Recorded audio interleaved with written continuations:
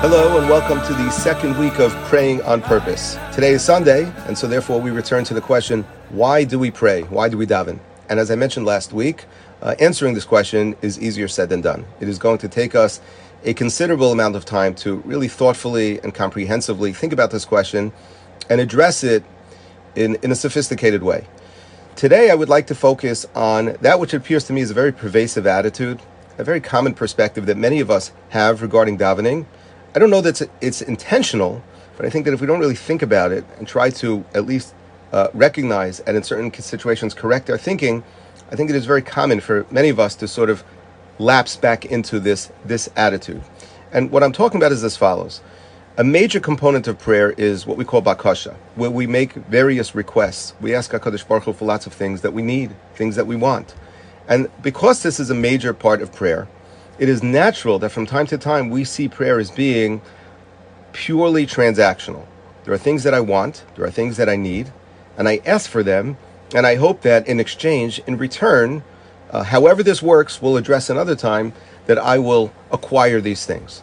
And so therefore, as some have referred to prayer somewhat cynically as being like almost this divine ATM machine, where I make a deposit, or more specifically, I sort of put in my card, I say what I need to say, I push the right buttons, and then I stand there with my hand out, sort of hoping that in exchange, in return, I will receive the goods. And to be clear, I do not want to just completely dismiss this attitude because, as I mentioned last week, there definitely is what to say from the perspective of how built into the entire natural order is an idea that in order for us to really, really achieve our full potential as individuals, as a nation, as a global community, prayer, tefillah, is a very, very important part of that process. On the other hand, to reduce the experience of prayer, tefillah, in such a way in which we see it as being purely or primarily transactional is something which could lead to a very confusing and, in some cases, a very frustrating sort of experience. Because when I don't feel that I am getting that which I am asking for day after day after day, so over time I may start to ask myself, well then, why am I doing this? What is the purpose of this? After all, I keep asking, and clearly no one is listening, because I'm not getting what it is that I am asking for. Now, I want to share with you something which is really, really incredible. The Gemara in Maseches Megillah, beginning towards the end of Daf Yud Zayin, and then continuing onto Daf Yud Ches, the Gemara analyzes the sequence, the order of the brachos in Shmon Esrei. I imagine that for many of us, we just sort of take for granted, well, of course, there's a general method to why it is that we begin with the first three and end with the last three, but particularly when it comes to the middle section of Shmon Esrei, where there are 13 brachos stemming from our request for HaKadosh Baruch Hu's assistance and granting us wisdom.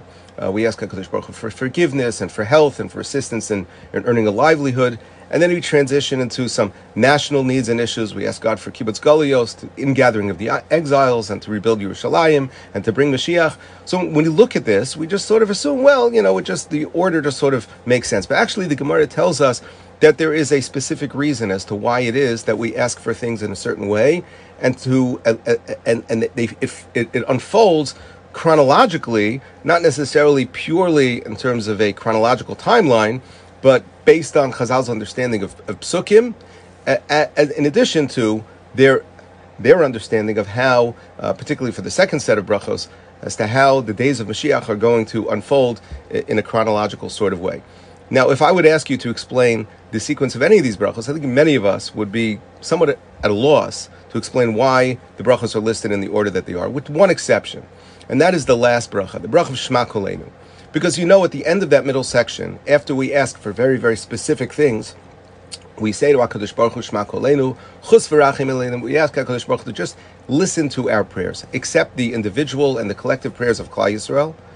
And in that specific bracha, we don't ask for anything in particular.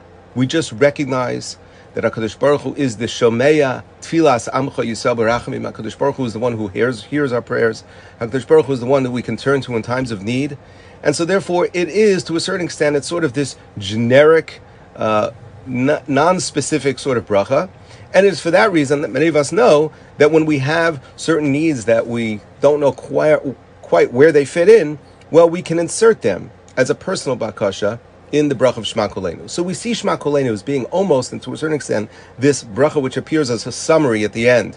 If there's anything that we haven't covered until this point, stick it in Shema Kolenu. So I would say that Shema Kolenu is probably the one bracha where we can all sort of understand. Intuitively, we have a sense as to why it's there. But it's quite remarkable that that's not what Chazal tell us. That Gemara in Maseches Megillah tells us that there is a reason for the sequence of the brachos. Right now, I'm not going to review the entire sequence. I told you where you could find it, Megillah, Daf Yud Zayin, and Yuches. But I'll pick up towards the end. We're going to sort of parachute in here. And the Gemara says, regarding, let's say, the bracha of Alat Tzadikim, we ask HaKadosh Baruch Hu to promote the name, the shame, if you will, of Tzadikim and Chasidim and Ziknei Amcha Beis Yisrael. And then it says the Gemara, Heichon Misromem Eskarnim, and where is it that their reputation, if you will, that the attitude that the rest of the people, the world will have towards these people will be truly uplifted in Yerushalayim, which is why we segue into the bracha of Yerushalayim. Shenemer, as the pasuk says, Shalu Shlom Yerushalayim Yishloyu Ahovayich. And then says the Gemara, V'keven Shednines Yerushalayim, when Yerushalayim is built, but David will come, meaning the Mashiach will come, which is why we go from the bracha of Yerushalayim to Semech David Avdacha. And now we are at the point of Shema Kolenu. And says the Gemara, V'kevan sheba David, basa tefillah. Says the Gemara, when David comes, when Mashiach comes, so then what will follow? Tefillah, prayer. Shenemer, as the pasuk says, V'aviyosam al har kachi, v'simachtim beveis tefillasi. So what the Gemara is essentially seems to be saying is something which is incredibly remarkable. And that is that as the end of days unfold, and as we come to a time in which we are seeing the ingathering of the exiles, and we are seeing the promotion of the shame of tzaddikim and chasidim, and we are seeing the building of Yerushalayim, and then ultimately the coming of Mashiach, when all that is done, when all of our prayers have been answered, when we come to this point where we seemingly don't need anything else, Kevan Sheba David, Basa Tefillah. Then we will have Tefillah, then we will have prayer. In other words, this is absolutely incredible. What the Gemara seems to be saying is that we cannot, and we should not, we dare not view prayer as being purely transactional. We don't daven only, or maybe even primarily, so we can get things. And if that's the way we're going to look at it, then we're going to be quite confused why it is that we're saying Shema Kolenu at the very end. Again, like I said before, if we view Shema Kolenu as just being sort of the end of our own personal Shema, it makes sense why it's there. But that's not what Chazal tell us. Chazal tell us because Tefillah, that is the climax. That is the goal. That's where we want to get to in the end. It is, to those of us who are remembering what I said Thursday, it is similar to a certain extent to the idea from the Malbim of Kaveh Hashem Chazak V'Yamet Simbecha V'Kaveh El Hashem, a similar idea.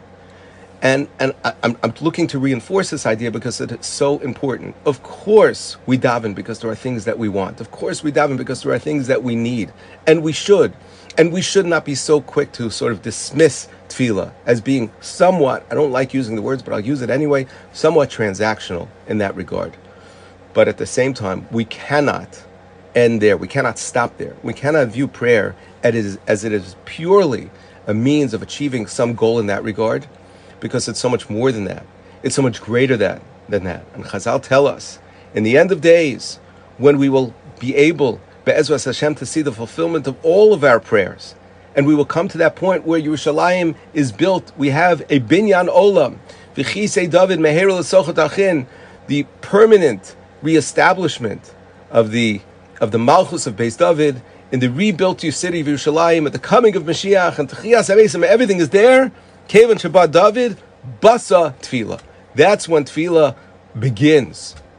And so therefore this attitude must, to a certain extent, be reflected in the way in which we view prayer, the way in which we anticipate davening each and every day. And if we do so, then hopefully it will enable us to preemptively address some of the frustration, the confusion that we sometimes have throughout the prayer experience. Because if we view prayer as just being a means to sort of, I'm extending my hand and I'm putting it out, I'm saying, give me. And again, we're going to come back to that because there is to a large extent, there is truth to that. But that's not it. We should remember, as Chazal tell us, V'kevan Shabbat David, Basa Tefillah. Shema Kolenu comes at the end because to a certain extent, that is the goal. Tefillah is the goal. So why do we pray? We still don't know. There is lots to discuss, and Be'ezras Hashem we will. But let us remember that prayer is not primarily a transactional experience. It is not a means by which we can get what we want. And I would actually just sort of whet your appetite for coming attractions. I would even say it's possible that we want certain things so that we can turn to HaKadosh Baruch Hu in prayer. Is it that the prayer is there in order to help us fill a certain need, or the need's there in order to inspire us, in order to motivate us to turn to God in prayer? Thank you very much, and have a wonderful